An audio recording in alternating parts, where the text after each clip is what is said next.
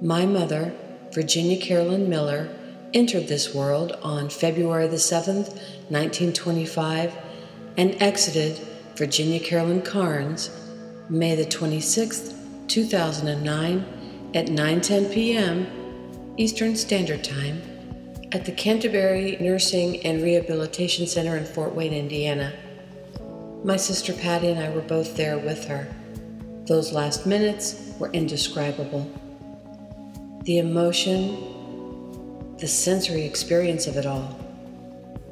She'd been in a coma-like state for several days prior to her passing, and the hospice team had been clear on the afternoon of the 26th when they shared with us she only had a few hours to go.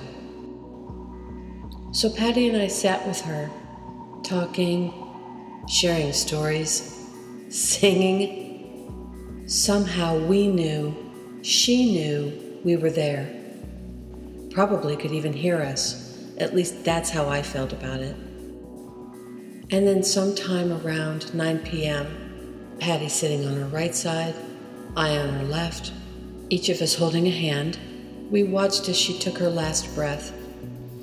Her mouth, which had been slightly relaxed and open, and her eyes, which had not been completely shut, both closed and tightened, as if to say, "Oh my God, here I go."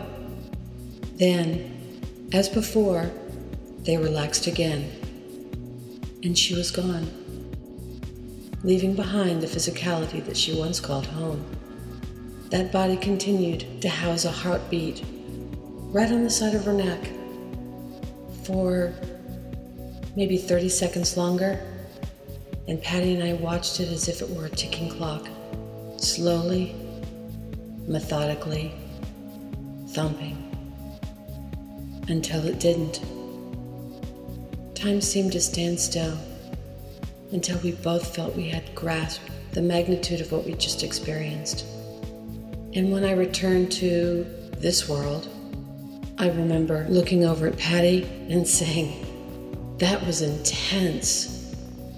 And she, being unable to speak, just shook her head in agreement.